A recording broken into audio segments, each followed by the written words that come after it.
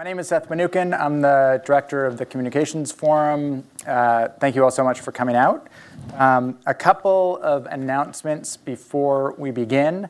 If you ask questions, and we hope that you do ask questions, please come up to one of the microphones. We would really appreciate it if you would identify yourself. We do record these, and we also keep transcripts of them for the record, and so it's always nice to have your name. We also have a mailing list up here. So if you enjoy this and events like this, please sign up for our mailing list. We only have 6 events a year, and we do not send emails out for anything other than our 6 events. So this will not be a mailing list that you will get a lot of spam with. We'd also like to thank Radius, who is a co-sponsor of tonight's forum and has been a sponsor of a lot of our forums over the last couple of years, a co-sponsor. Without their support, we would not be able to do this. And without any further ado, let me introduce tonight's panel. Dr. Eric Lander is the president and founding director of the Broad Institute of MIT and Harvard, a professor of biology at MIT, and a professor of systems biology at the Harvard Medical School. Dr. Lander was a principal leader of the Human Genome Project, and from 2009 to 2017, he served as co-chair of PCAST, the President's Council of Advisors on Science and Technology under Barack Obama. Dr. Lander has won the MacArthur Fellowship, the MacArthur Foundation. You won the whole foundation. It's a nice thing to get. Yeah. I appreciated it. The Breakthrough Prize in Life Sciences, the Albany Prize in Medicine and Biological Research, the Mendel Medal of the Genetics Society in the UK, the Award for Public Understanding of Science and Technology from AAAS, and the Woodrow Wilson Prize for Public Service from Princeton University, among many, many other awards. Dr. Maria Zuber is the MIT Vice President for Research and the E.A. Griswold Professor of Geophysics. Dr. Zuber has been involved in more than half a dozen NASA planetary missions, and as the principal investigator for the Gravity Recovery and Interior Laboratory, or GRAIL, became the first woman to lead a NASA spacecraft mission.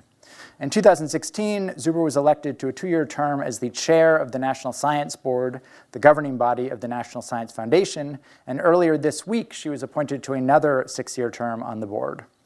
At MIT, Dr. Zuber oversees research, administration, and policy for more than a dozen interdisciplinary research laboratories and centers, and her many accolades include multiple NASA Group Achievement Awards, the Harry H. Hess Medal from the American Geophysical Union, and the Carl Sagan Memorial Award. So thank you both for joining us tonight. I wanted to start just sort of generally and ask you, at what point did both of you realize that you wanted to be a scientist or go into science? Science chose me. I didn't. So there are legends in my family about me jumping up and down in my playpen, pointing at the television when the rockets were launching. Ah, wow. And I wanted to be a scientist forever. I started building telescopes when I was about 6. I taught myself optics. I ground my own lenses. And all I ever wanted to do was study space, and I'm still doing it. Right, wow. It's working. And so you really knew at age 6 or 7 that that's what you wanted to do. Yeah. That's incredible. How about you, Eric? I know. I can't get over the grinding our own lenses. That's Wow, I'm not sure I'd let my kids grind their own lenses. Yeah, right, it's true. Unless Probably I have like it's probably dust. toxic. Yeah, I have a 6-year-old daughter. It's So- true. Wow. Probably shut myself down if I worked at MIT. Right, yeah, right. Exactly, really. So nothing like that at all. Okay. So I wasn't interested in science when I was growing up. I was interested in math. Right. So I did my undergraduate degree and my PhD in pure mathematics, and I fell in love with math in high school. I was a New York kid. I was lucky enough to go to Stuyvesant High School and found the math team. And so I fell in love with mathematics. Was lucky enough that Columbia University had a New York City-wide science honors program, and I could take the train up to Columbia on weekends and learn about Galois theory and other things. And then went to onward to math until after getting my PhD in math, I realized I didn't want to do math as a career. I just loved it because math was very monastic and it really wasn't as in the world. And so I cast about for a number of years, and through a long series of accidents, fell in love with biology and in particular genetics.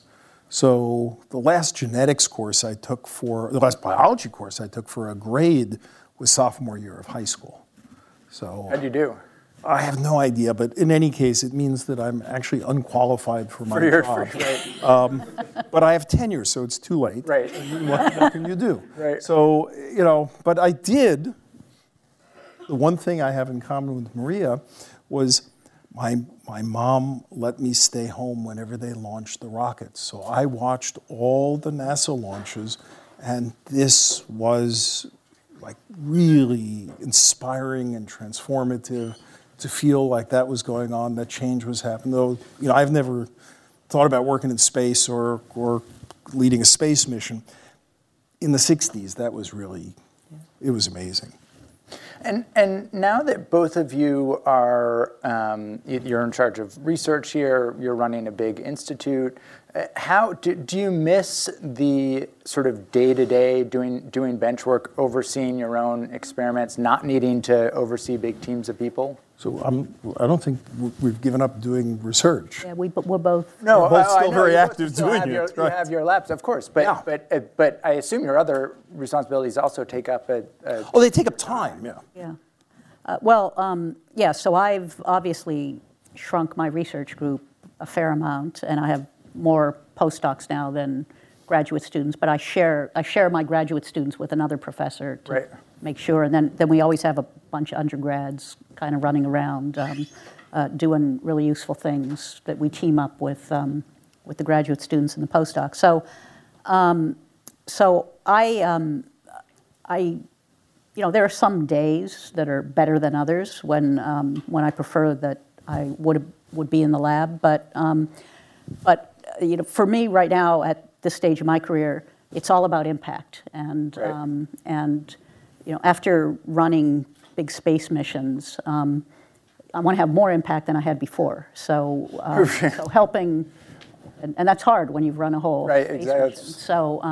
So helping other people create things and make things happen. So every faculty member we hire here, they have a dream, right? And just like we all have a dream, and usually there's something holding people back from achieving that dream. Okay, it could be that they need a lab renovation, or they need a piece of equipment, or maybe they just need to meet the right collaborator. Right. And so I actually get a lot of satisfaction out of removing barriers or creating opportunities to allow others to achieve their dreams, because then great things inevitably happen at some point, and I feel like I played a really small part in that, but it's a rush. Yeah.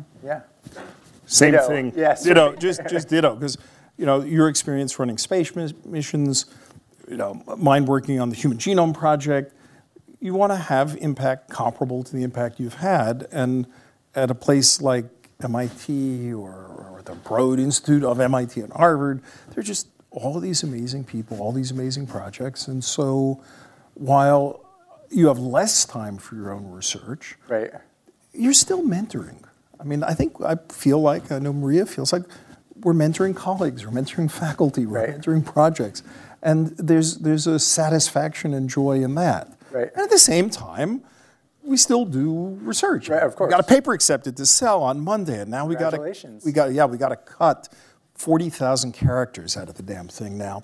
So you can run an institution or whatever, the pain of but you also have to worry about red penciling this thing down to the word length, and it's I think really great around MIT that the people who play leadership roles still continue to do science, right?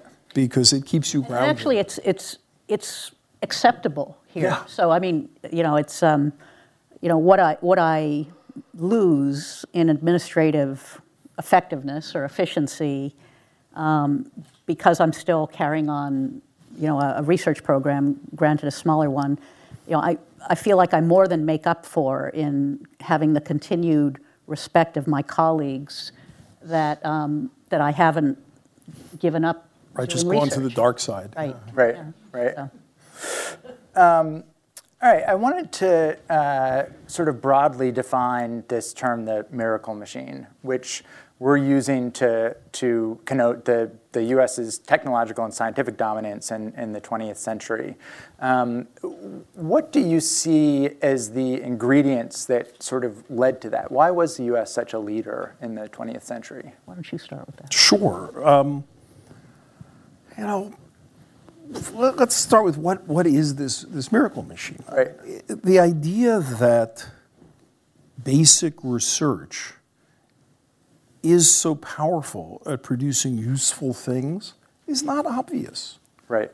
Right? I mean, even to this day, many institutions, many countries think if you want something useful, you should try to make something useful. Applied research. Applied research. And the idea that really in this country comes in many ways out of Vannevar Bush after World War II, that research should not be done in government laboratories exclusively or even primarily, but should be done in universities and distributed research centers. And funded by the government. And funded by the government. Right. That, in this famous report, Science, the Infinite Frontier, Vannevar Bush to President Roosevelt lays out a post-war strategy. Right. That, frankly, isn't obvious even coming out of World War II when you have Los Alamos and other things. And he says, all that's good, but after World War II, this is the way to have the greatest impact, is to place funds around the country and to have people compete based on proposals and ideas and grants. It's not central planning, it's not Right. central laboratories. Well, so that's the first real ingredient to this miracle machine, is you engage ideas all around the country. And you do it with students, which is another part of the amazing thing. Why should you do research with people who aren't yet trained and qualified? Right. It's kind of nutty. If you were, most businesses wouldn't run their business with people who aren't fully qualified. Right, right. And yet the magic of doing research with students who are still learning is brilliant, because you get freshness of ideas. Right. The staleness that sets in if you have just hermetically sealed yourself in something, rather than having this flow of young people and ideas. And you're training your bench at the same And you're training the bench, because, of course, those people are going off to populate companies, all of it. That's another brilliant part that wasn't obvious. Then, of course, the interaction between the academy and industry and government, this threefold, this triangle here, the connection to industry, these students flowing out, ideas flowing out, IP flowing out, to be able to provide benefit to a society, and this virtuous cycle that comes from the government gets money from the prosperity is used to fund back basic research. And then, of course, you have had brilliant investment in the government sector. Most famously at DARPA. Right. Folks who are willing to say, I'm not just interested in building tomorrow's missile or plane, but that we too have to be asking long-term questions and being willing to fund that. So, it seems obvious when we take for granted the system that we have, but it's a very odd system. Almost all of its assumptions would not have seemed obvious to people, and it was not what most countries in the world were doing. And eventually, when we've seen everything that's come from this virtuous system, other countries have said, yes, we should be doing it, but it's kind of wacky. But we were, and in many cases still are, the best attractor of talent in the world. Oh, yeah. Right. And the most talented people in the world wanted to come and be a part of this. Right. And so it spoke for itself. It helped a great deal that when there were a lot of people who were refugees, we took them in. Right. Because America has always been that magnet to draw people from anywhere. Right. And at NASA, how did you see that interplay between basic research on a decentralized level then funnel into actual applied science projects, sending people up in space? Well, I mean, I can give you just an example. Sure, please. From my own research. Okay? Yeah. So I came out of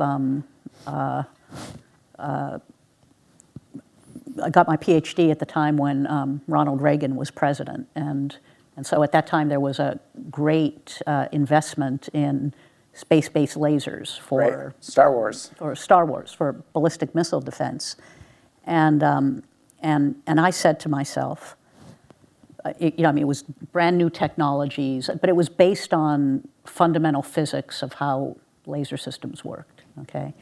And they were moving to solid-state lasers as opposed to older designs that use flash lamps, which some of you in here may be familiar with. And flash lamps didn't last too long, and they were a high power.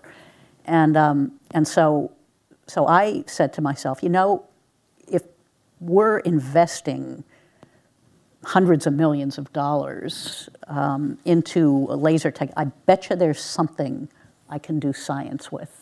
Okay, and so I was at NASA, so I was able to get my clearance and look at the technology that these lasers were being used, and it was all classified. But in laser work, the classification is the energy of the laser and the pointing of how well you can point it and the stability. So myself and a handful of other people that were kind of my age, just out of school, we just took all those specs and just dialed them down until they were unclassified. And then turned out NASA was planning on sending a mission to Mars, and it was supposed to launch on the space shuttle, but the space shuttle blew up. So they had to find another launch vehicle for the spacecraft. It delayed. They threw several instruments out, so they opened up a competition for a new altimeter. And so myself and my buddies, we proposed this laser system, and with saying, well, we will never, ever be selected on this, but we're going to go in there and we are going to just kill this competition so that when we grow up, they will remember us. So our performance beat the pants off of everything else. Right. So we got were competitively selected to send an instrument to Mars. Wow. And it was my second year out of grad school. Wow. So, and it was because I was using technology that was that was advanced because of fundamental science about solid-state lasers. Right. And so, I mean, that's obviously that wasn't my plan. Right. Right. And it wasn't the DoD's plan. Right. It wasn't the DoD's plan to give you the. No. Right. No. But, so. Well, we're just hanging around and Right. Yeah. turning the dials. Right. Right. Well, so we see the fruits of the miracle machine every day. I just wanted to sort of, for a frame of reference, talk about some of what we mean by that. So what are some of the inventions that we use every day that came out of this basic research to applied research sort of engine in the 20th century? I mean, they go all the way from GPS, right, for example, that we take for granted on cell phones. That came out of DARPA, is that right? Well, it comes in a lot of different ways. But yes, in some ways it comes out of DARPA. In some ways it comes out of, I think GPS tracks back to when Sputnik was launched. And two folks at the University of Maryland or Johns Hopkins or somewhere were trying to figure out how to locate it. And they were sort of, ad hoc, right, came up with the idea of positioning in the way of having multiple signals. And right, within a week, they sort of figured this out. But then, of course, you needed relativity to get an accurate signal because of time dilation up there. Right. And then eventually it gets turned into a system. So it's this melange of different things. The internet. Right. This crazy mix of computer science at places like here in Cambridge and Carnegie Mellon and on the West Coast. meeting with, well, again, the stories, intertwine, but some threads say the survivability of computer networks, wanting to have things that were survivable and therefore very distributed, but then a government saying we're going to invest in this thing that isn't obviously very useful yet. Right.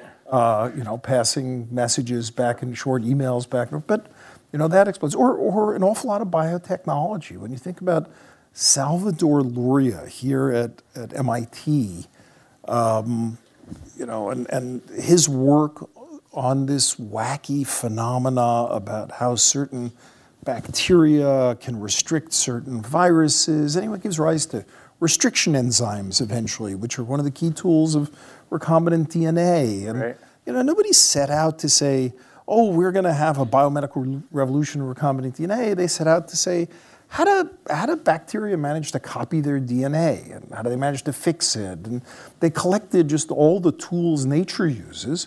And then at some point they said, oh, we could start putting this together. Right. So if anybody had said, please build the following for us, in some top-down fashion, we would have never gotten any of these things in the fashion we got them. Right. So that's, to me, the heart of the miracle machine, is most of these remarkable things we count on was not somebody's central 5-year plan. Right. Something that emerged from... By accident or through a combination. I don't want to call it accident, because, but it didn't emerge from a direct path. It emerged from funding fundamental curiosity and then being willing to run with it. I think the applied is important, but it was that combination. It was not trying to force something into a fully working mode. It was to let each stage begin to tell you what it was good for. Right.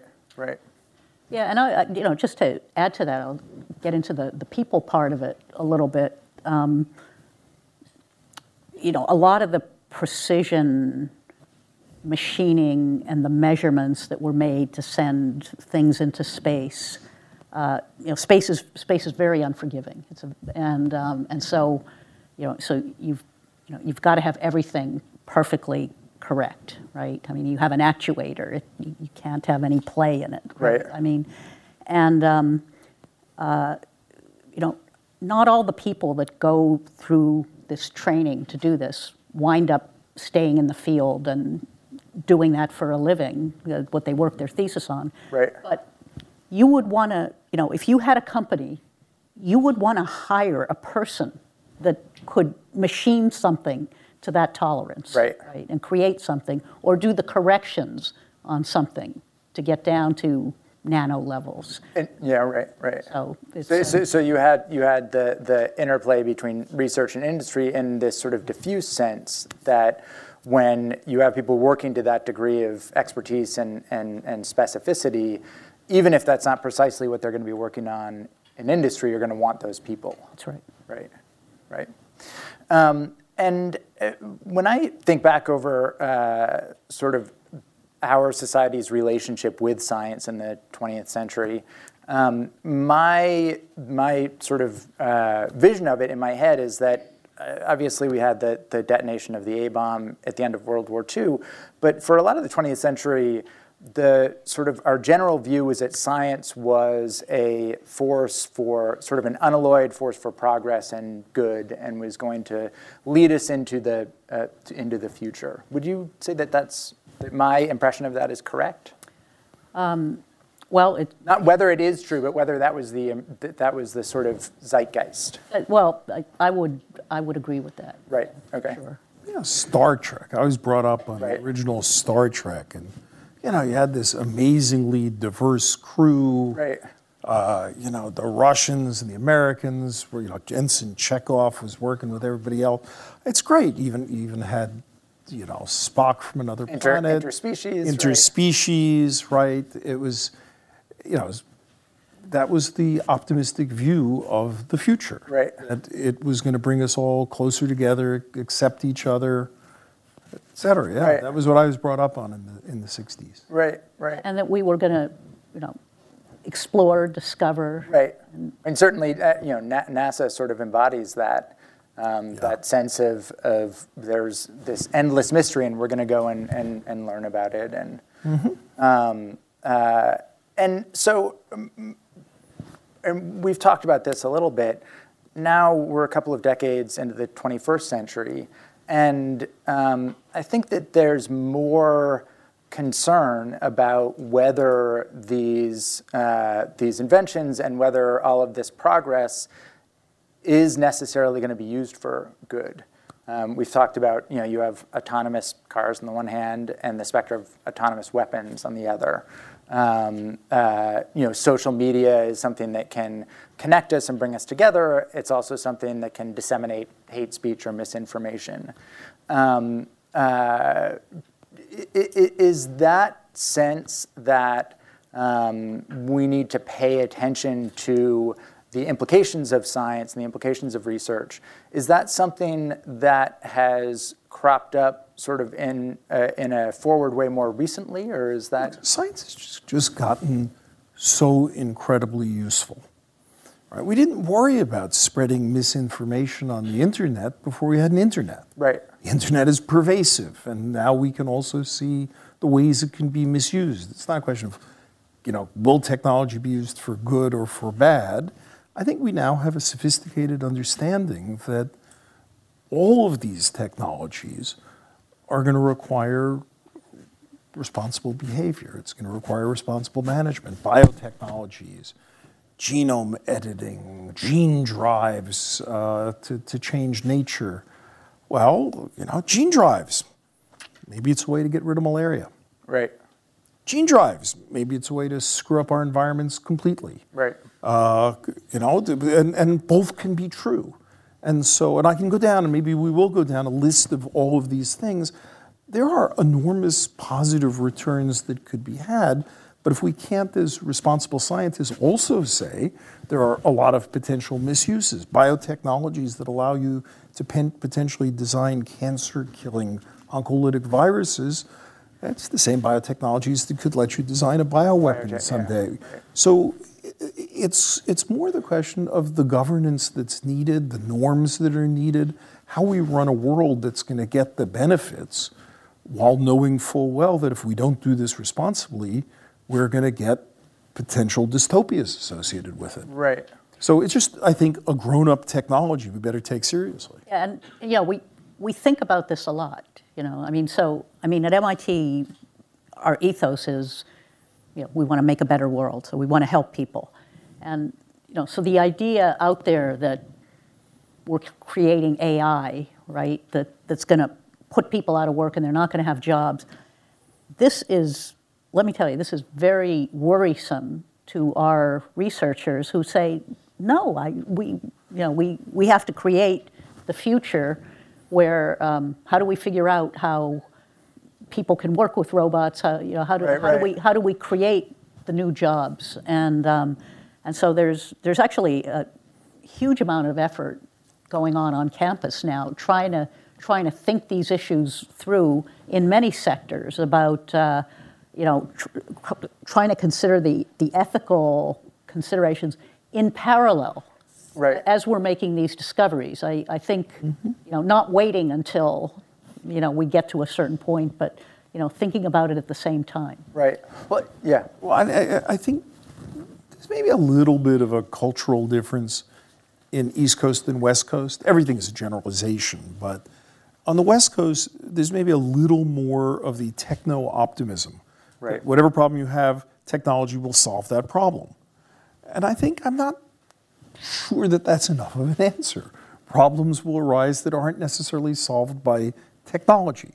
They are going to take us understanding that technology can go wrong. What I frankly love about the community is that people feel like... The community here is that people feel that it's their responsibility to make sure the technology doesn't get used wrong. Right.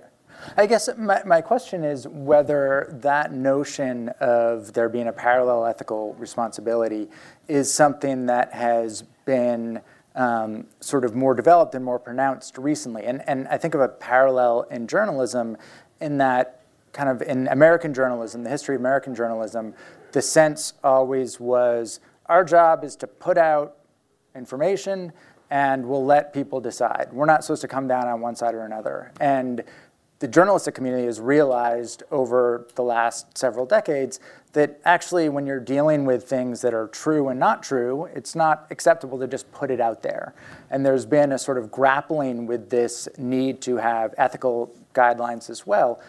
My sense is that there has been a similar thing that has happened in science, but maybe it's been there all along. No, well, there's certainly a lot more discussion of it lately. I mean, ethical considerations, and then I would also say what's been going on for kind of a longer time has been the idea of the students coming in, whatever they work on, they're really committed to leaving this world a better place than the world that they came into, okay? And what I attribute this to, in part, is, the kids come in and, starting in first or second grade, they all do community service, right? And the ones that are really motivated, they stick with it, and they find something passionate in that, and they carry it with them. So even if they're, they could be a mathematician, right? Where,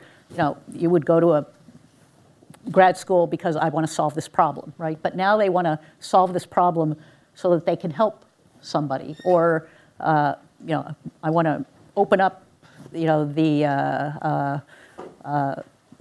reduce darkness in the universe by understanding how this works, and there's much more of a commitment to really improving the human condition. So I'll give you actually an interesting example. We have you might be familiar with the fact we have a fusion startup that came out of MIT, the Plasma Science and Fusion Lab, and these folks, they're using high field superconducting magnets and actually hope to make a fusion power plant that's about the size of this room. Okay. Cool. As opposed to a big experiment that's being done in Europe that's the size of a football field. So, and the motivation for these folks, they don't want to be billionaires. Mm-hmm. They don't want to win a Nobel Prize. They started doing this because they're really, really concerned about climate change, and there is just an absolute sense among them that they have to get on with this, and this has to be done, and we have to do it now, and that's why they want to do it. Mission. I think there's a strong sense in this generation, particularly the students now, of mission as the driving force. And that's different from earlier generations? Well, look, I mean, there's always elements of it. We're talking about the proportion of it. Right. I think you hear much more concern about mission as a driving force in life than, say, a generation or two earlier. And do you think that's because there's a greater sense of the precariousness of our situation now, or is it because now you have community service sort of being built into curriculum starting in elementary school?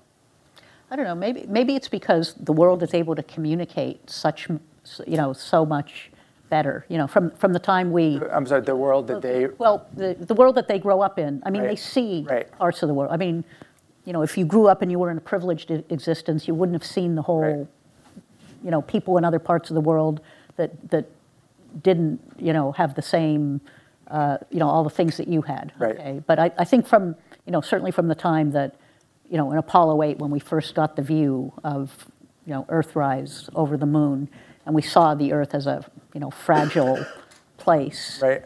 It got a lot of people thinking, and now, kids growing up can see others in poverty or see things. I mean, I grew up in a coal mining town. Where's that?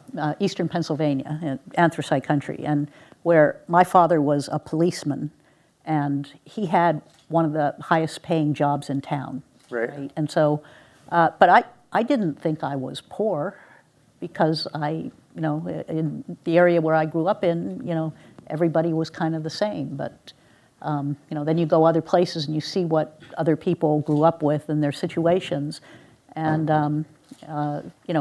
it really affects you. So I just think that the way that we see so much of the world now, really does impact people. Right, right. And I'm curious, you mentioned this sort of East Coast, West Coast divide, and that... I think there's a divide. It's a little bit of a balance. Okay. Yeah. Why do you think that is? Because clearly it's not like people are raised in the West Coast, go to school in the West Coast, then go and work in Silicon Valley. You have MIT has a large community over working in the tech industry.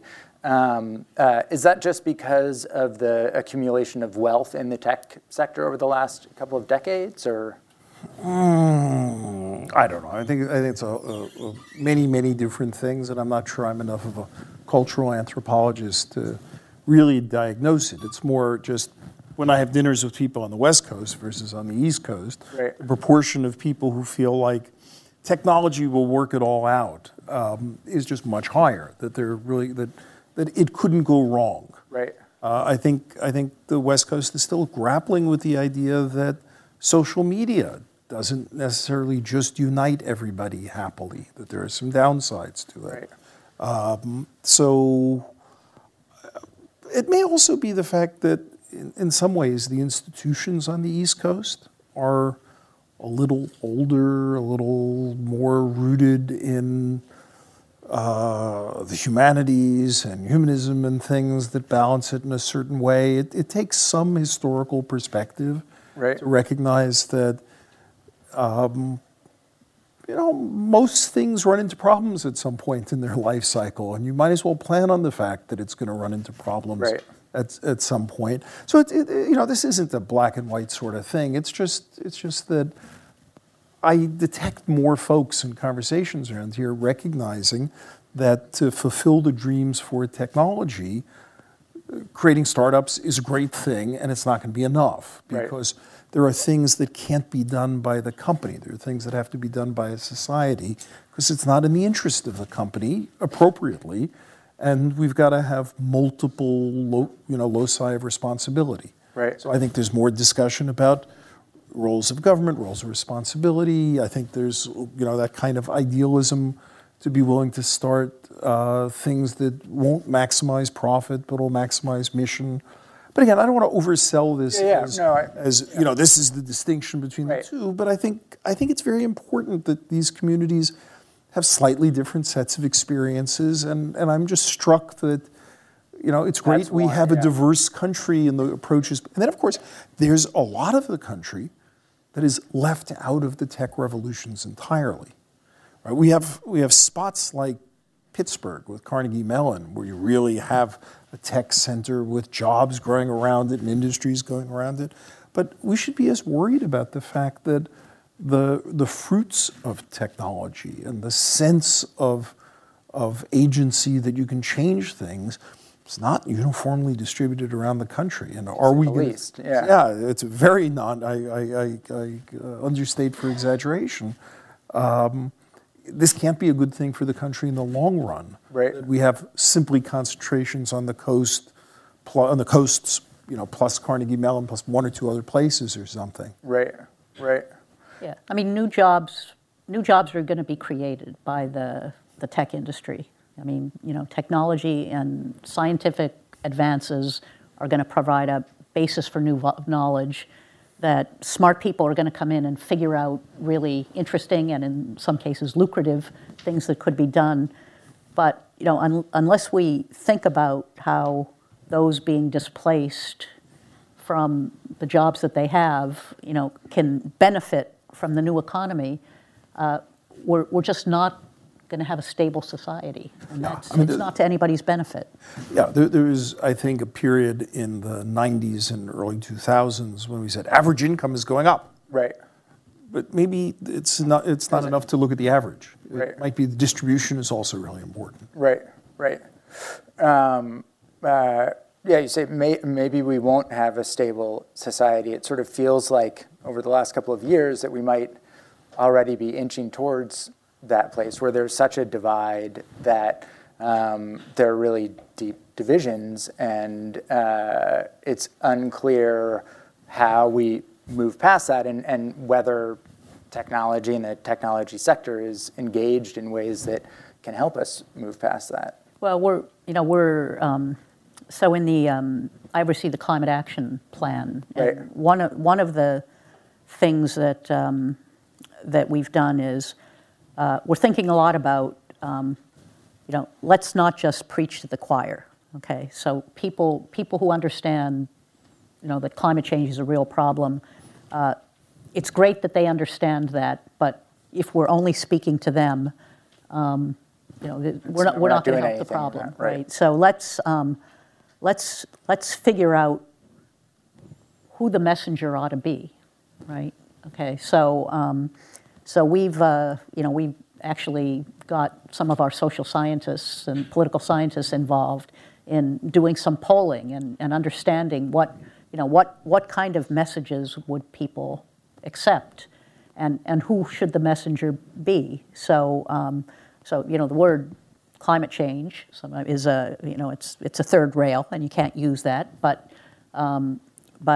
people are feeling the impacts of changes that are going on. So you can talk about extreme weather, and you can talk about change, and the messenger shouldn't necessarily be some smart person from MIT saying, "Come on, guys." In fact, it probably shouldn't right? be. Right? No, but it could be their children, right? Who understand better of what's going on. Community leaders are great messengers. Those in religious life right. that are grounded in the respected in the community. So these are the kinds of people that need to get engaged in this kind of messaging. It makes me think of Pittsburgh. When Pittsburgh air was so thick and dirty, there was a period, I don't remember exactly when they invented the air quality index. And then air pollution became less abstract. It became the air quality index in this city today is low or terrible or whatever. And it made it real and kind of measurable, and you started hearing it on the radio.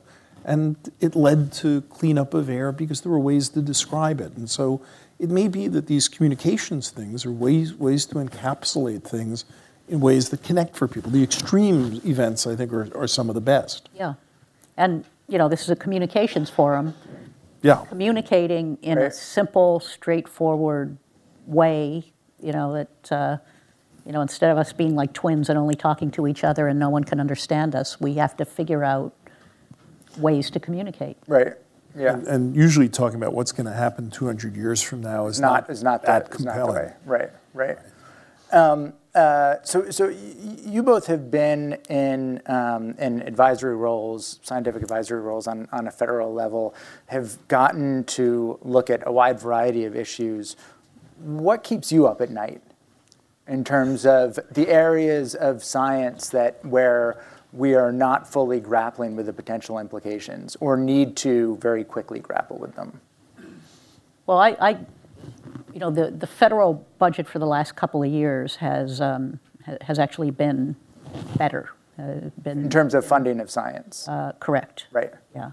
And so it's nobody in either party really liked sequestration, and they never thought that sequestration was going to happen. And then when it did happen, they didn't really like it. And so the budgets have been okay. But in terms of buying power, they're down, and I worry about the level of investment that the U.S. is making relative to the level of investment that other parts of the country are making, and other parts of the country or the world, or other parts of the other parts of the world are making, and so now of course.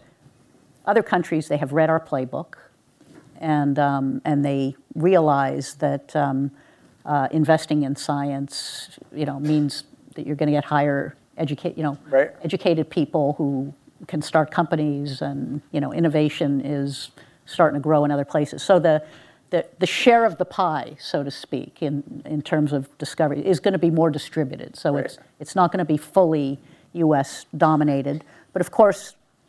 The United States can benefit from discoveries in other places,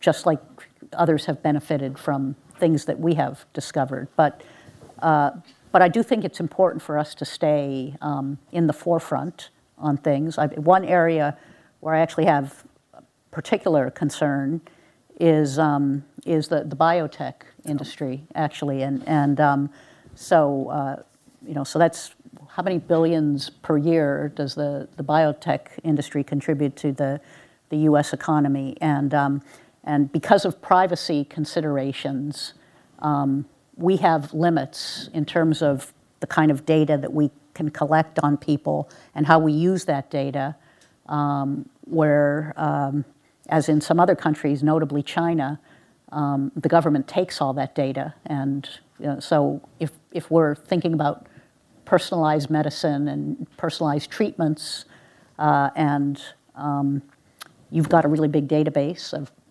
personal data, and over here you have a smaller database, that leads to a mismatch. So that to me is one concern I have. It's interesting. I mean, the biotech's a topic I, of course, think a bunch about. It's possibly the case that in biotech and in medicine, it's not a question of privacy. It's our inability to share data is as much technical right now, that we haven't forced the healthcare system to be a learning system. Yeah. So one of, I feel, our great failures in the President's Council of Advisors on Science and Technology in 2009 was when the American Recovery and Reinvestment Act assigned $40 billion to electronic medical records. We wrote a report that said the federal standards for receiving those monies, called the Meaningful Use Standards, should require that the system be interoperable in order to get the reimbursement.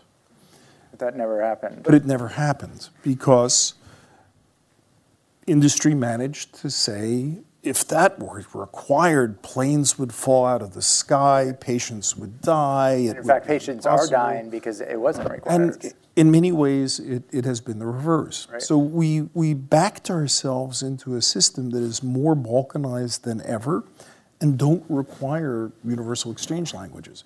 Because what I do know from other projects we've started around here in Boston, that when you ask patients, they want to share their data. Yeah. So the reason I say I would not even say privacy is the biggest problem. Most patients, 90+% of the patients, think we are sharing the data and learning from it. They actually want us to have this medical system, and we don't.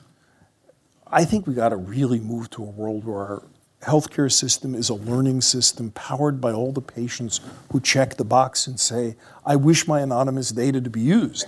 Now, the place where I think your argument applies, with much more force is in a bunch of other areas where I think the broad point you're making, which is very large AI databases are going to beat very small AI databases, applies all over the place.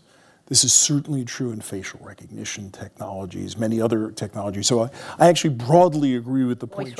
Voice recognition, almost any of those sort of things. I wanted to put in this special, argument for our failure to get this other this technological barrier that is blocking us. But I think your point is absolutely right. The scale of investment going on in China right now is going to allow AI to simply be better and more robust.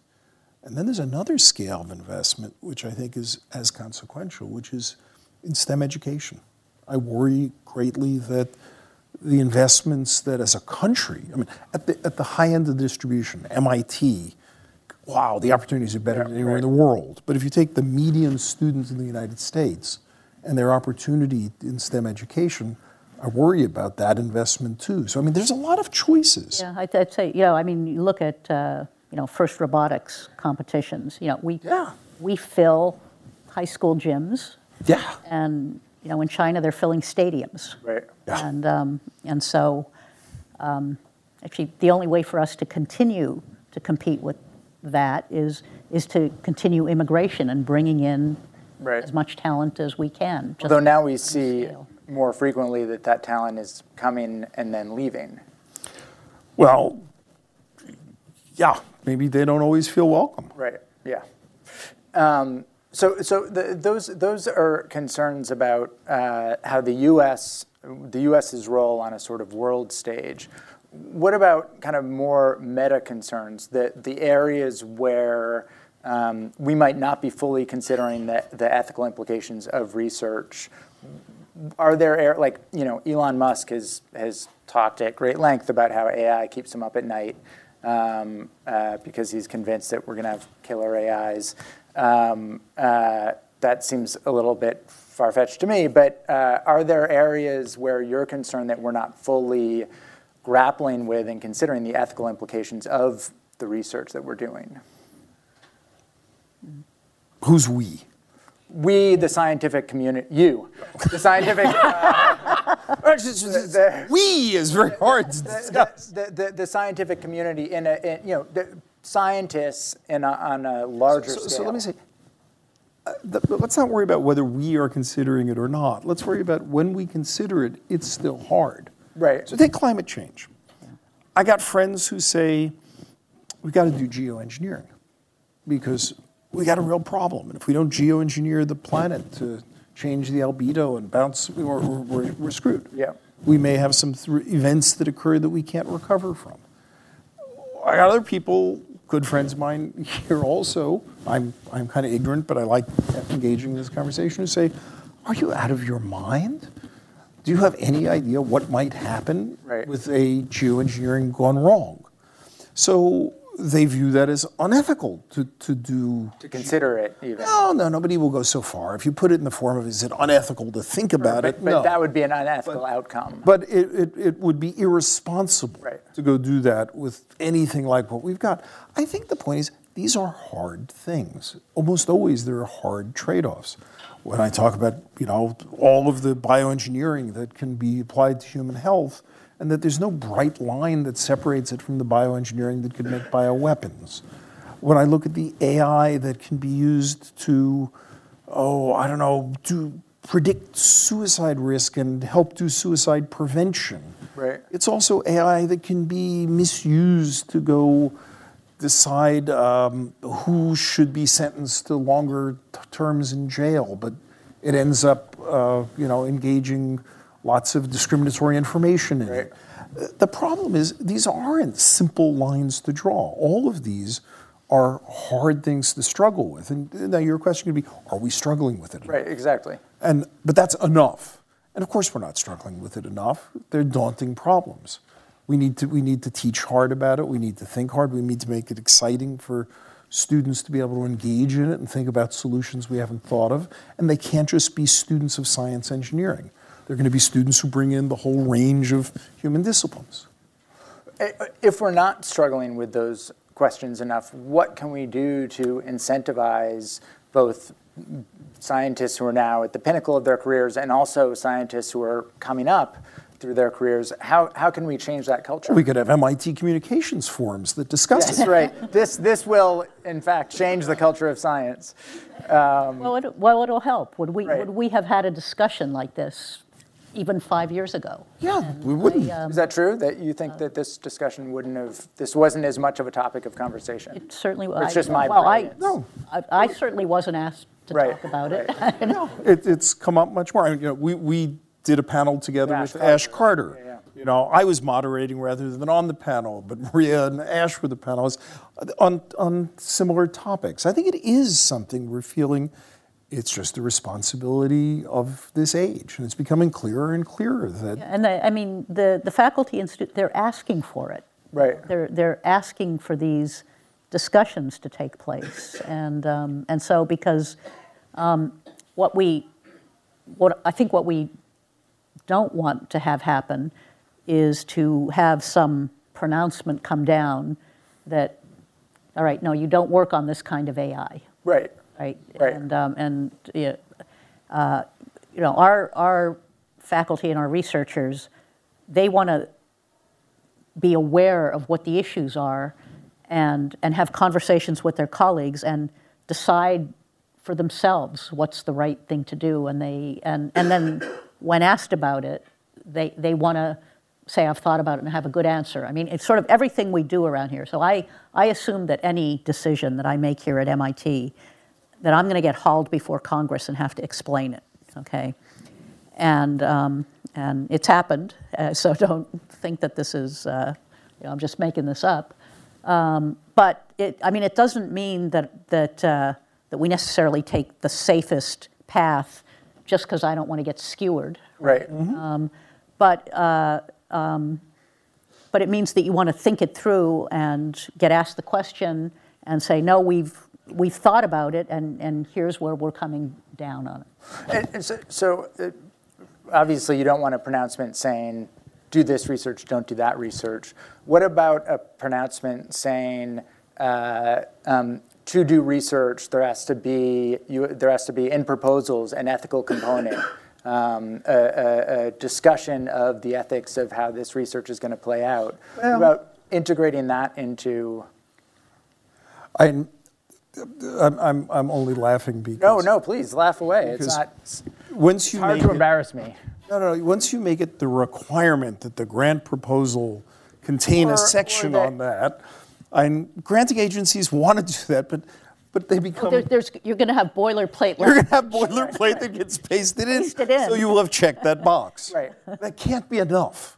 Sure, do it, but it can't be enough, and it almost risks alienating people, because if it becomes, you have to have promised that you have thought about the ethics and have an ethicist on the proposal. Sure, right. It's got to be much more vibrant than that. We've got to actually argue about this stuff.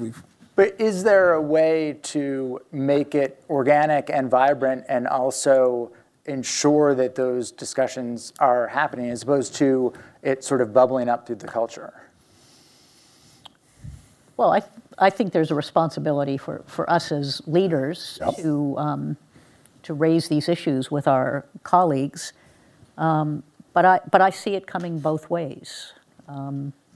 Things work a lot better if they bubble up. Right. But I think it's perfectly fine for us to say, hey, have you thought about this? And it does start conversations. On a variety of difficult issues here at MIT and also at the Broad. We were talking about this before. Our president or Eric, puts out a very our president thoughtful, meaning Raphael, Raphael, right? MIT. To clarify, yeah. Okay. Puts out an extremely thoughtful note about a difficult subject, which that actually generates a lot of conversation, not only among our community, but among our alums, and actually well beyond our community in terms of the feedback that we get. But so like I said, I think it has to come at all levels. In small ways, I teach and have taught for 27 years MIT's Intro Bio course. Right.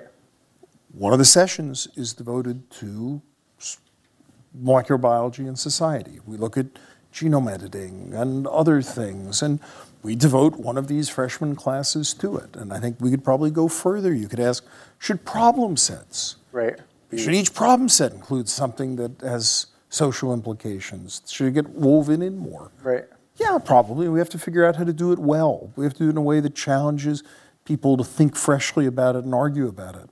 And is that something that has been in the course in the 27 years you've taught it? Or it's been in the course for about 12 years now. Okay. And I do it as a case method discussion.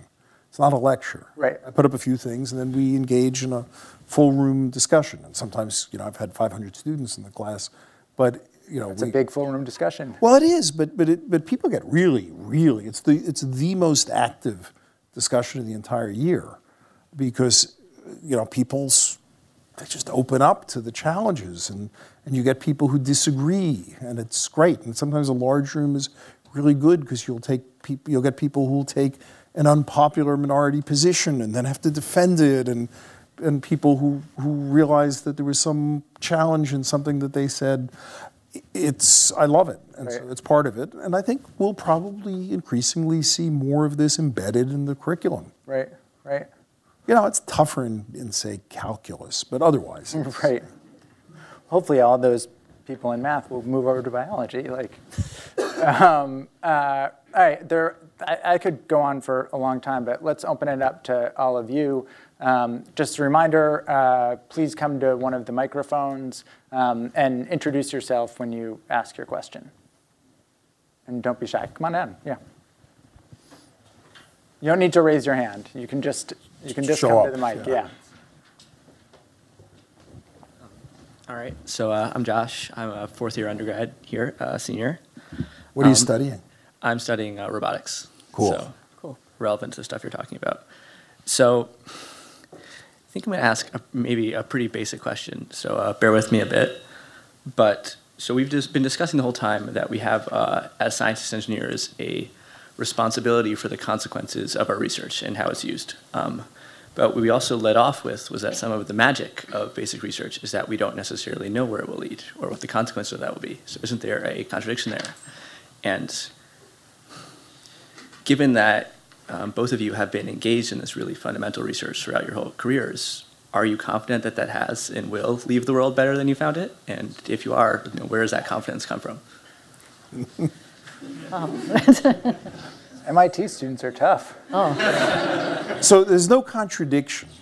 I think the fact that we don't know where it's going to lead and that it can lead to such amazingly good things is the source of the responsibility, because we know it might not lead to those things. So they go together. If we could predict what the consequences were, we could just shut down the research that was going to end up being on balance bad. But we can't. Because of this miracle machine, we don't know where it's going to go, which means when you give birth to something, you're responsible for it, for shaping where it goes. You know, the people who thought about nuclear energy didn't think about nuclear physics, didn't necessarily think about bombs, but when they had to build bombs in World War II, they felt they then had a lifelong responsibility to attend to making sure we didn't blow ourselves up with bombs. They are part and parcel of each other, that the unpredictability of the technology means you have a lifelong responsibility. So then you ask, are we confident it's going to be used for, on balance, good? I am, but only because at heart I'm an optimist that you can get people to see that, but it takes a lot of work. I don't think it's a theorem that it happens. I don't think it happens without a tremendous amount of work. I think it takes a lot of moral persuasion. I think it takes a lot of argument to happen. And I agree that on any given year, it could go wrong, and it could go wrong badly, and that's a real risk. And it just means we have to work really, really, really hard. I'm an optimist because I think most people want the world to be a better place. But it is not easy, because it doesn't take a large group of people who want to weaponize something to make it really, really hard. And in the 1950s and 1960s, the things we were dealing with nuclear weapons, they were pretty easy to detect. As you move down to chemical weapons, biological weapons, AI weapons, they become almost impossible to detect. And so the norms that are going to keep us in check are going to have to be strong, and strong international norms, that countries don't do certain things. But we did sign treaties like that, and shockingly, they did stick. That's why I care a lot about the existence of norms, and it bothers me when we break norms, because norms keep us in check sometimes. I think that's kind of the weaponized uses, but there are these other things that could just displace jobs. I count optimistically, and I think much more confidently, on the fact that there is a young generation of people who come along who want to fix the world. And they will find ways to fix the world. I don't think it's a theorem that AI has to displace work. I think that's a downhill kind of thing. That's flowing with the energy, that people are going to come in and figure out how to use it for good. But we need to inspire people to feel like that's part of the job. And so as teachers, as universities, whether this happens in the right way is going to be a direct function of how many people we inspire and how many people we bring up with that sense of responsibility. If you lose those things, if you lose norms, if you lose sense of responsibility, you can get a world you don't like. Yeah, and I'll just add to that. I mean, the very fact that we have to keep after these discoveries and make sure they get used well, make sure they get deployed well. I mean, it's part of the reason that Eric and I are not doing as much of our own research now as we have done in the past. I mean, we've both taken on, a considerable amount of government service, but also, advisory, many advisory councils for scientific societies and for the government to ponder these things and put out thoughtful reports and go out and talk about them and do events like this a lot in order to raise these issues. So there is a big responsibility that those who create these things really have to be responsible for continuing to guide them in the right direction. Good question. Yeah. Come on, folks. Yeah, come on up. Good. Yeah.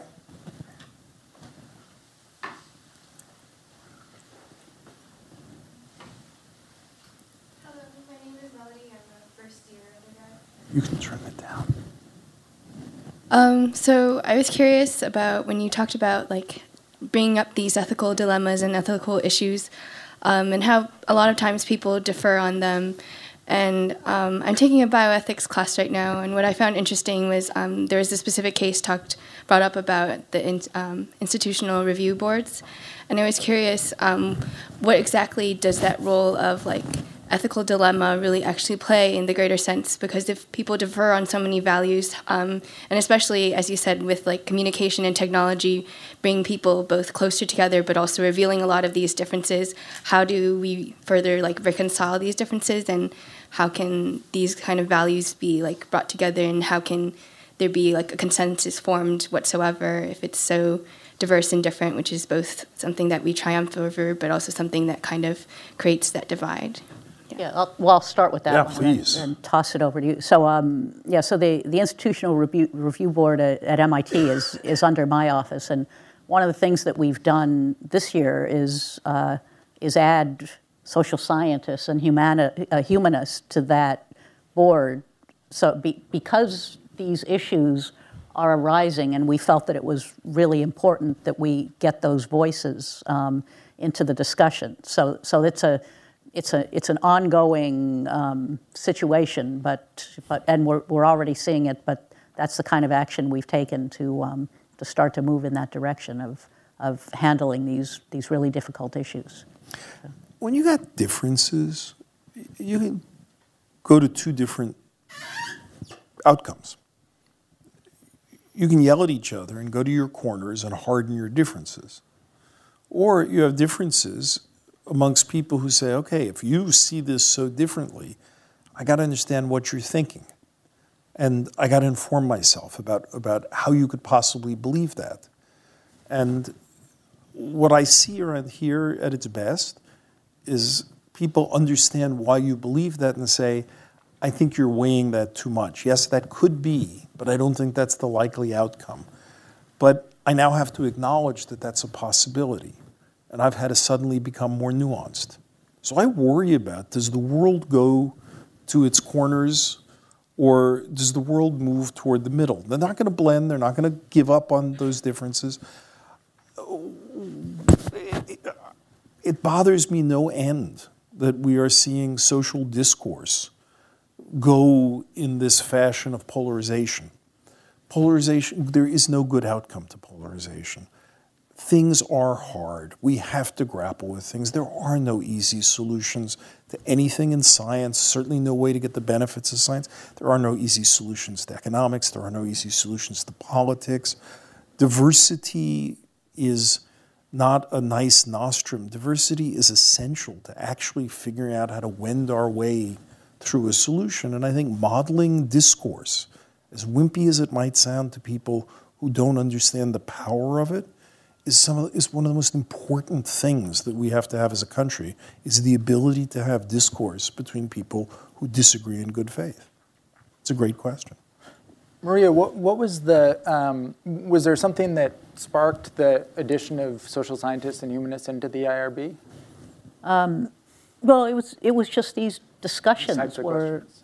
coming up, and we just looked at it and said, well, we've got to get some more discussion going in these groups. Right. And so Right. that was what drove it. So. And you've got community members on an IRB too, Yeah. which is really such a brilliant innovation. Because there might have been a time you'd think you just want scientists on the IRB because they understand. Yeah. But they only understand a certain bit of it. And is that something that MIT does that is not done everywhere, having community members on IRBs? And I think that's a general requirement from medicine at least. For medicine. Medicine. It may not be in other things. Yeah. Medicine requires at least one community member. Yeah. And we don't- Precisely. we don't have a medical school, so Right, we're. yeah, right. But we certainly do interact with, Right. clinicians, so. All right. Hi, I'm Katie. I'm Brody, actually. Oh, hey. Hi. What are you doing at the Broad? I'm a project coordinator with the MacArthur Group. Awesome. So actually building on that question about the expansion of the IRB and including social scientists and humanists and tying it back to early on in the conversation when we were talking about how the Miracle Machine kind of came about by this unconventional path of rather than government laboratories introducing academia and industry and other groups to bring technological development. As we move towards ethical questions in technology, do you think that's going to exclusively kind of be the tone of this discussion, that it's the responsibility of each individual member involved, or do you think that will add to new additions and growths of the Miracle Machine? And what kind of groups do you think will be involved in that growth if it's going to happen that way? Well, hopefully a lot of people are going to be involved in this conversation. I mean, I frankly do expect the government to get involved, and Should. and in some of these areas, the government should get involved, and the question is, how does the government get involved in the right way? Okay, and so the goal is going to be and will be a part of that discussion here. Many more people than the two of us here, but just to make sure that that we preserve what's great about the Miracle Machine. I mean, actually, our discussions, with a lot of folks in D.C., including a lot of folks who you wouldn't think would be viewing the conversation this way, is like they realize what America's innovation ecosystem has brought to this country, and they don't want it ruined on their watch. And so there has to be a way to get a sufficient number of voices involved in this so that you can have a rational conversation to say, let's keep what's great about this, let's evolve it, right, and let's not break it. Also, people take initiatives to create groups. During the period when we had a Cold War, there was the Pugwash conferences and the Physicians Against Nuclear War.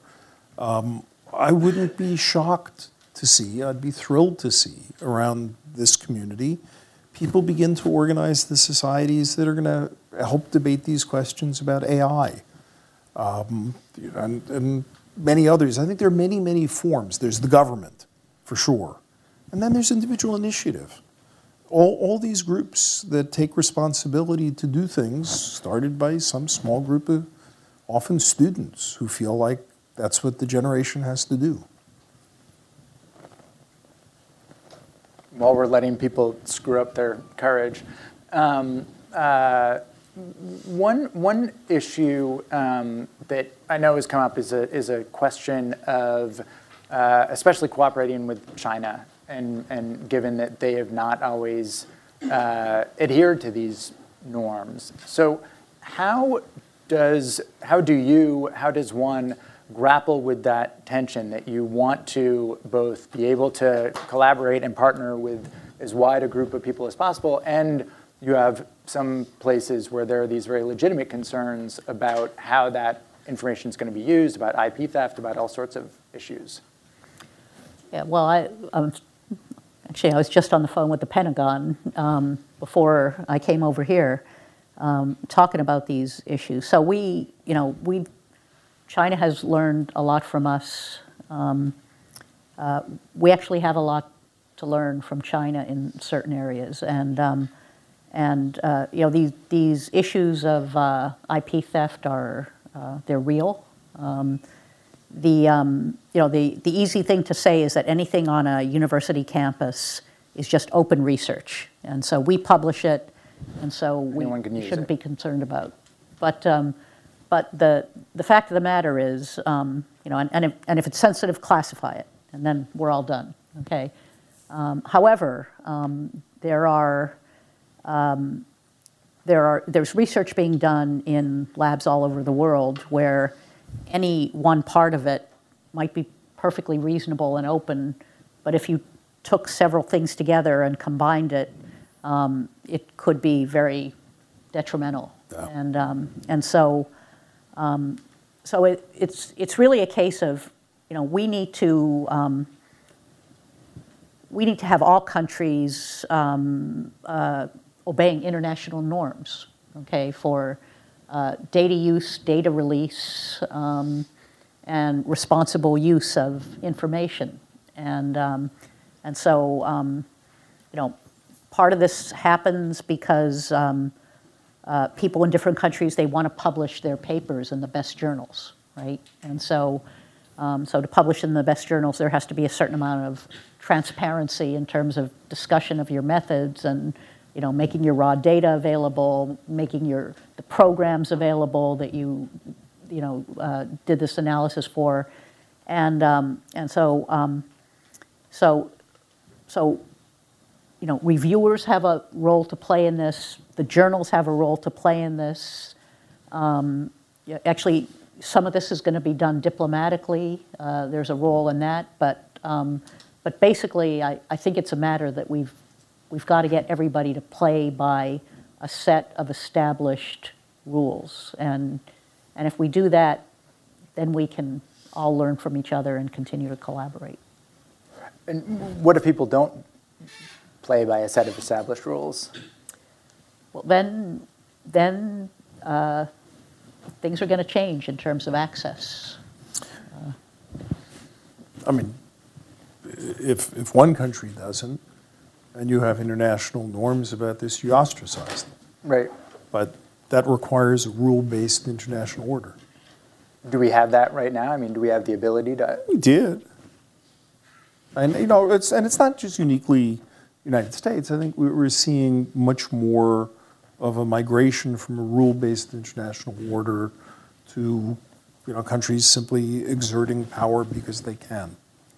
So interlocking systems that were put in place sound in the short run, weak. In the long run, may be very strong.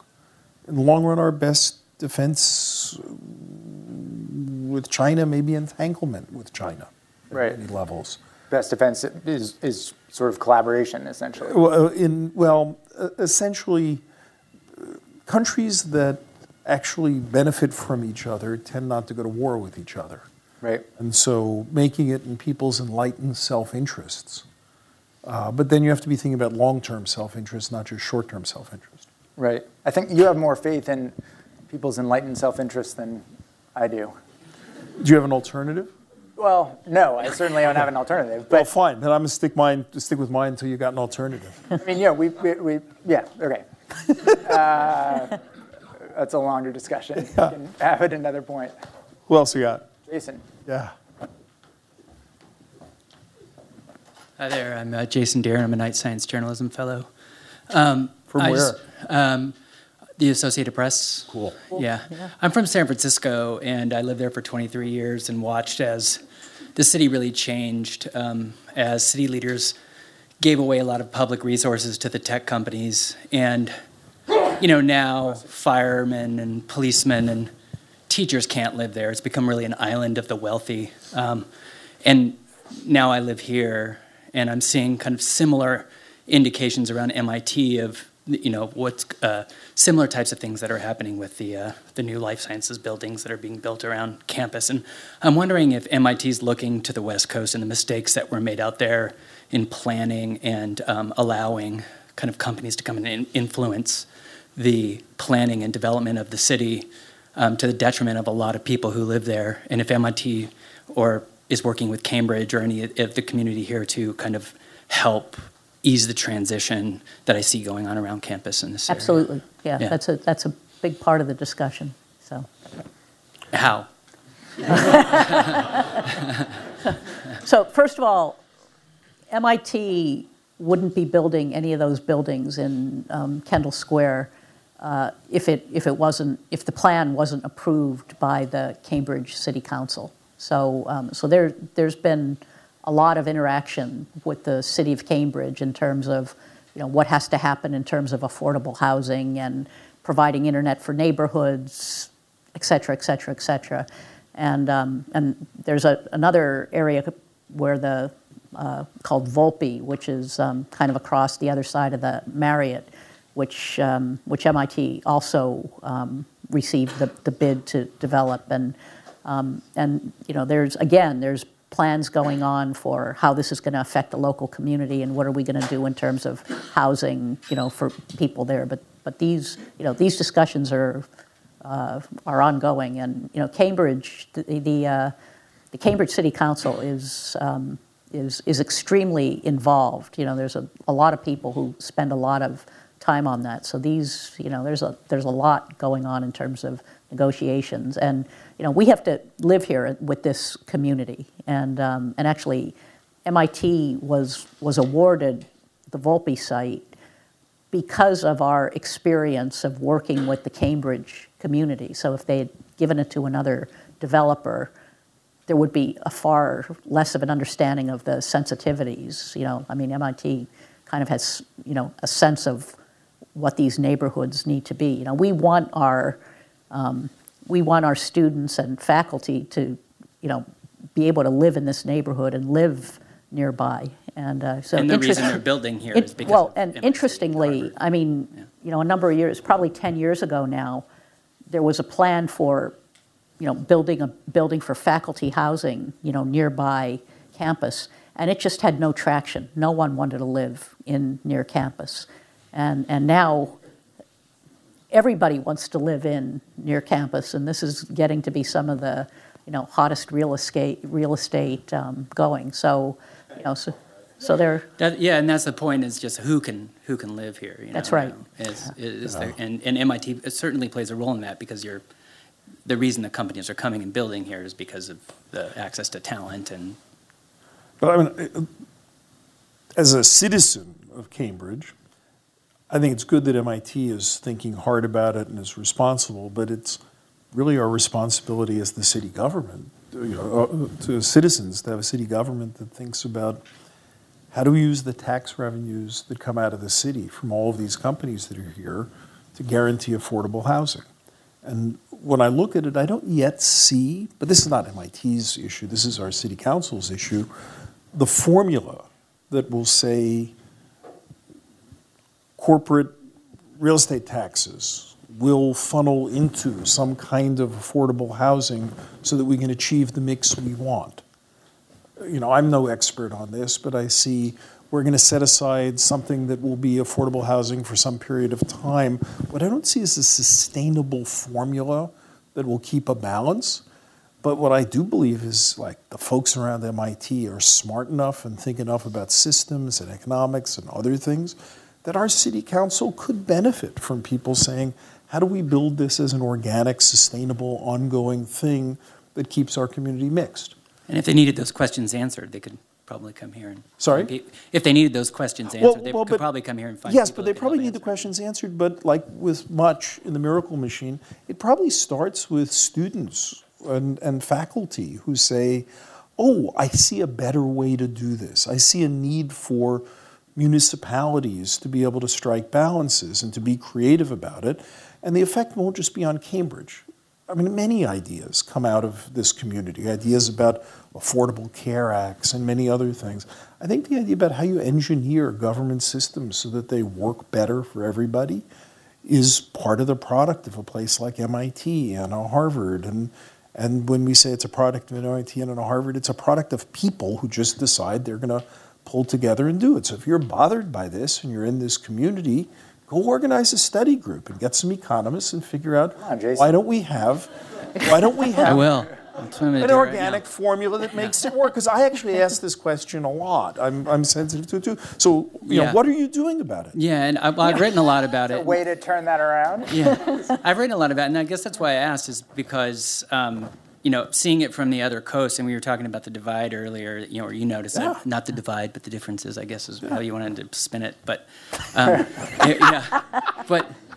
but no, I just thought it was interesting coming here from the West Coast, having seen the real devastation that a lot of the kind of policies that the city has made, the decisions that they've made in conjunction with the technology industry, you know, many are fueled by graduates of this university and many of the other great universities in our country. And you guys are having this discussion tonight, which is great. And since I've been here, I think it's been something I've been hearing from the professors and students and talk about the effects of the work and the innovations here and what they have. But I think there's still a lot more to be learned in terms of the effects on the cities where a lot of these innovations are happening and of the changes that are occurring. So as a journalist, you have special superpowers also to contribute to this. So I'm not joking around in saying things happen because people care about them. You obviously care about the problem. You're knowledgeable about the problem. Yeah. You know, I think you'll find people who are eager to help, but it takes leadership. Indeed. Thanks. Well, Maria, am I right in remembering that the development does include set aside for affordable housing specifically? Yeah, it does. Yeah, I think the MIT projects are doing a very good job of it. I'm much more concerned of do we have a formula on the larger scale. I think MIT is not the locus of the... Right. I just, that was my memory. I just didn't know if that was... I think those projects are well thought out. Right. Hi, my name's Ronit. I'm a third-year undergrad in the computer science department. And I had just a general question about like balance. So we have kind of these things that we see where there's like billions of dollars being invested into like the biotechnology industry. But if you look at things like the Biological Weapons Convention, which is like supposed to keep us safe from these bioweapons, it's like critically underfunded. And it's also always at a budget deficit. But then also the fact that we're seeing a lack of investment into research. Just how do we balance like this investment in creating new technologies and really supporting those industries while also making sure that we don't lose, like that we actually invest in preparedness. And in the same kind of balancing way, like how do we make sure that we are supporting these like norms, but also regulating them in an efficient way, like from an actual like government, like top-down way without telling you to stop doing your research? Yeah, so I mean, these discussions are just going on constantly. And I mean, on the bio side, you know, part of the challenge that we run into on the kind of the bioterror side is that there isn't a whole lot of expertise on that in the Pentagon. So they know how to make the next big plane or, you know, the next big ship, and they know a whole lot less about what they ought to be investing in terms of what, you know, the bioterror hazards are. And in fact, I don't know if you remember, Ash Carter, when he was Secretary of Defense, brought up a whole group from the Pentagon and spent time here and at the Broad, and at the Broad, you know, educating themselves on what these risks were so that the Pentagon could plan better for them. And that's, you know, so that is an ongoing thing. And actually out at Lincoln Lab, which I oversee, which is, you know, they're investing more in biology as well. I mean, there's really, it turns out there's really, really interesting work in this sphere, and it's based on infectious diseases, and it's fundamental research that's actually excellent, and actually people in the life science areas don't think about this as a, you know, possible career path, but it's, you know, there's a great, you know, social motivation to, you know, kind of get involved in that kind of work, and it's actually very, very interesting and state-of-the-art research as well. So I think we're going to be seeing more in that area, actually. I agree. One of the last reports that PCAST worked on was essentially on these questions of bioweapons. And there were some in the Department of Defense who inclined in the short term to say, well, shouldn't we just classify all this stuff?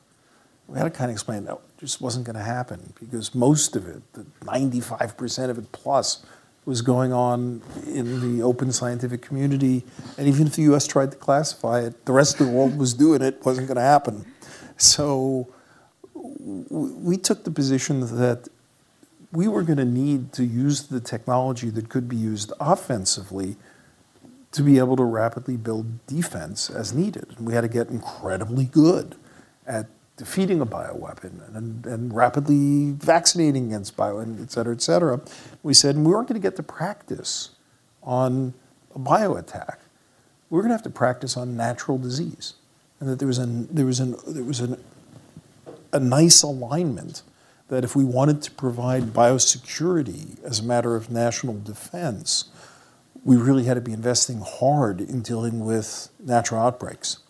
And I think that's probably the right answer there, is that the technology is, we're going to have to get really good, and we're just going to have to do it by saving lives against natural diseases, and we can chalk it up against our national defense budget. More broadly, you're asking about public goods. Private goods, it's easy to get investments in companies, biotech, billions of dollars. You want investments in these conventions and these things that protect us. Those are public goods. They're not going to get the investment to private investors. And therefore, we need a country that believes in the importance of public goods. It again bothers me when I hear people say, oh, we don't want government to do things. There's some things you can't do but by government. Government is just the expression of people saying, what is our common needs and our common good that can't be solved by an investor? So I'm glad you're raising it, and the answer is continuingly to argue for the importance of investment in public goods. Thank you. Thank you.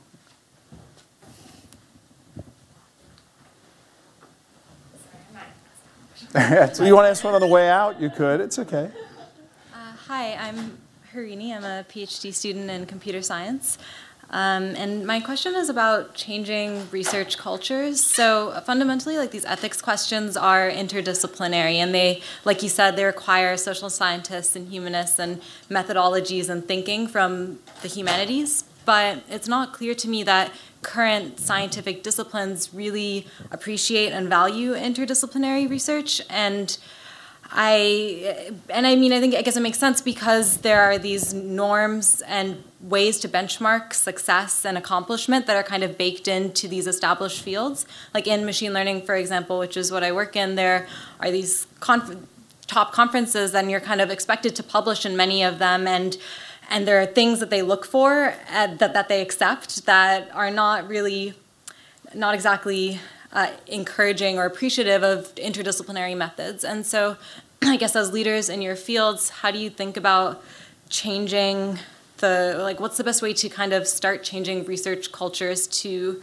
be aware and appreciative of different things besides what has commonly led to success in those fields? Yeah, well,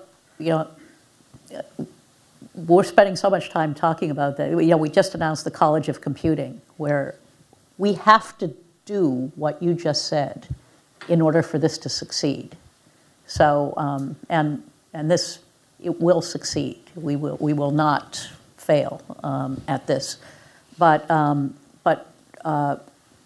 we're gonna, when we get assessments of individuals, in certain fields, people look at certain things, and you have to be really smart about how you do your assessments. So, the most important thing that we do as faculty at MIT is we, in faculty development, we attract and then we promote and we retain and we train, and if we just go by traditional stovepipes, we're not going to be able to evolve the kind of interdisciplinary work that you're talking about that's so essential.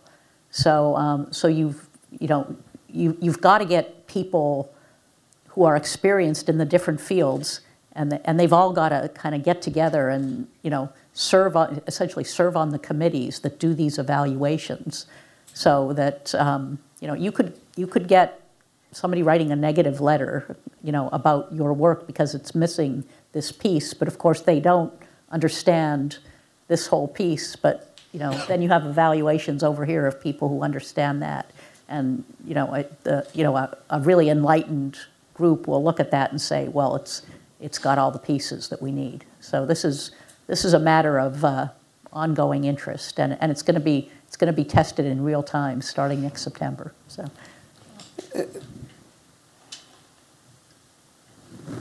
In the short term, it's very frustrating that people have their boundaries and expectations. If you integrate over a somewhat longer period, so much of the exciting stuff occurs at boundaries. Those early people who were doing stuff at boundaries, later in their careers, when they're highly successful, having pioneered this new thing that was at the boundary, get to tell the stories about how their papers were turned down and their grants were turned down. And they do that with this, both smug satisfaction and still a little bit of an edge.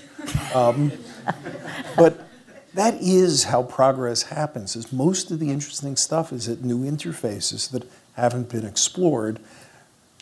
And you shouldn't be too discouraged by that. There is some value in people defining these disciplines. And if you're interested in working at the boundaries of disciplines, you should know that the story usually works out okay. You just have to be more stubborn.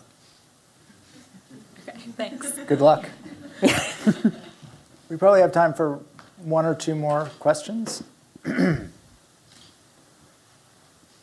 Anyone? Yeah. That Jack in the Box. That's great. I had too much coffee today. So my name is Catherine Clark. I'm an associate professor of French studies here, and my training is in history. And I wonder, so there have been all this talk about computation at MIT and the new college, and in talking about reworking the GIRs, why aren't we talking about having a GIR in ethics or an ethics requirement for our students, just to make sure that an expertise in science and technology in their fields is going hand in hand with an expertise, or not an expertise, but even just an awareness of how to have these debates and how to frame them, and discussions with humanists happening in their undergraduate training? So there certainly has been discussion about ethics for a GIR. I mean, there's also been discussions about project-based learning for a GIR, computation for a GIR, statistics for a GIR, diversity for a GIR, climate change for and then if that was the case, you'd have maybe that should be 6 years instead. Yeah, exactly. For any non-MIT people here, GIRs are General Institute requirements. Required course, basically. Yeah. Yes. So probably the best way to move forward on this is not to make it a requirement, but to put courses out there that are easily findable and easily available, and people will get attracted to those courses, and they are being attracted to those courses. But there's another interesting possibility, which is build it in. Build it in. Yeah. That there's this notion. I guess there's a professor at Harvard, I'm forgetting her name right now, who has been pushing embedded ethics. It might be that creating a GIR in ethics would also be less effective, because it would be walled off and everybody would feel like they have to take the castor oil. Whereas if you said, every course should have embedded ethics relevant to its field, then people might say, oh, ethics is not a separate thing. Ethics is part of the thing. That might be a really interesting movement. Yeah, certainly in the College of Computation, the donor, Stephen Schwartzman, made it very clear from the beginning that he was interested in having ethics be a part of the curriculum. So, So I think we're going to see this. Yeah. Thank you all for being here. My name is Michael Simons. I used to work in the Department of Undergrad here at the Teaching and Learning Lab. I wonder, for all three panelists, we'll get Seth included. And you got to answer some questions. Yeah. This is the easy. I'm doing all the work. Let's see here. I just get to sit back. But in terms of your own things outside of your specialty, biology and math, and The entire universe. Yeah, the universe and grinding lenses. And did you, inspiration from other areas such as literature, poetry, nature, and how, number one, was any of that part of your upbringing, and did that inspire you in your field, and do you seek people that have that? Did that provide value to you? And maybe the answer is no, I just do math, or I just do, particle physics. Yeah, so I'll tell you what I did. So I was pretty, as I said, pretty focused on being a space scientist, and that's what I did. But I actually did a fellowship at Radcliffe for a year, and I was in the class. Drew Faust, when she was dean of Radcliffe, decided to start bringing scientists into Radcliffe, and I was like one of the first people that she recruited, certainly in the first class. And that year I read every book on the New York Times bestseller list that year. Wow. Because you had to, or else you couldn't, if you went to lunch, you had nothing to say, right? You had to. Right, culture required. Yeah, and it was, Drew actually tells a story that, for me, I got the liberal arts education that I didn't afford myself earlier in my, I read books growing up, don't get me wrong, but I really gave myself the liberal education that I, denied myself more broadly so that I could become a scientist, but it actually, it made me a much better scientist because, there were poets there and social scientists and to be able to explain my work to people like that and to see how they explain their work, just really opened my eyes as to the way that you really need to think to communicate with other people who are not scientists or engineers. And so it helped me immensely to get where I am today. Mm-hmm. So I wasn't as focused as you were from age 6. I was hopeless. You were really, really focused. It's just amazing. So I think of just what influential things there were. There was a 1964-65 World's Fair in New York, and my mom took me to that 13 times. And cheap entertainment. Well, I was in Brooklyn. It was Queens. It wasn't like infinitely far, but boy, it opened my eyes to the fact that there was a world out there, which in my corner of Brooklyn you might not have known. And it was really quite amazing. When I was an undergraduate, I was a student at Princeton. I took John McPhee's course. I don't know how many of you know John McPhee, but an amazing nonfiction writer. He taught a course called Literature of Fact on nonfiction writing. And it's influenced all my scientific writing. When I write papers, I still have John McPhee's editorial voice in my head. I wrote for 3 years for the daily newspaper. And daily journalism was an amazingly powerful thing. Because I think as a professor, you are in the business of communicating. You communicate in your class, you communicate in scientific papers and in scientific meetings. And I think about those experiences and how they've shaped me. And I would credit them with a non-trivial portion of credit for whatever success I've had, is learning those things that I never learned in a science classroom. And you're just making me think about what things influenced me. There was an amazing Renaissance architecture course I took that for the first time I understood how it is that art develops. Art is not just stuff. Art is a conversation over time. And to watch Renaissance architecture develop over the course of several hundred years was, just like eye-opening for me to understand that there were those structures. And all those things end up having an effect on the way I do science. And so I think all of us are very influenced in getting people exposed to things. You never know what it'll be.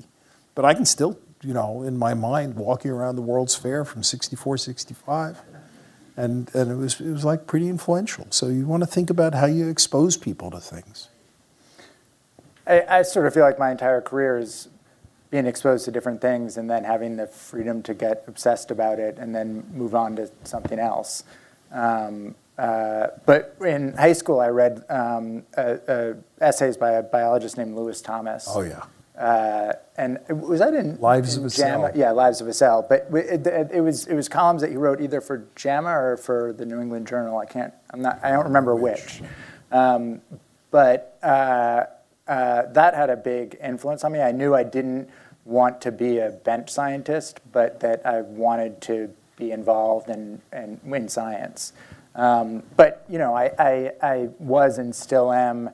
I have no musical affinity. I am obsessed with music, so I spent the first 4 years of my career as a music critic, primarily so I could go to concerts for free. Also, how I wrote a book about the Red Sox because I wanted to go to playoff games for free. It's a good gig. Yeah, right? Yeah. Way to go. So for me, I feel like the most exciting thing, I think journalism is the best career anyone could ever have. And the most exciting thing about it is that it gives one the freedom to find something that's exciting. And instead of needing to go through the Stations of the Cross, you just get to go to the best people in that area and say, spend a lot of time with me and teach you everything you know. And that's incredible. So I think that about does it. Unless anyone has one last question, please, everyone, please join me in really thanking the speakers.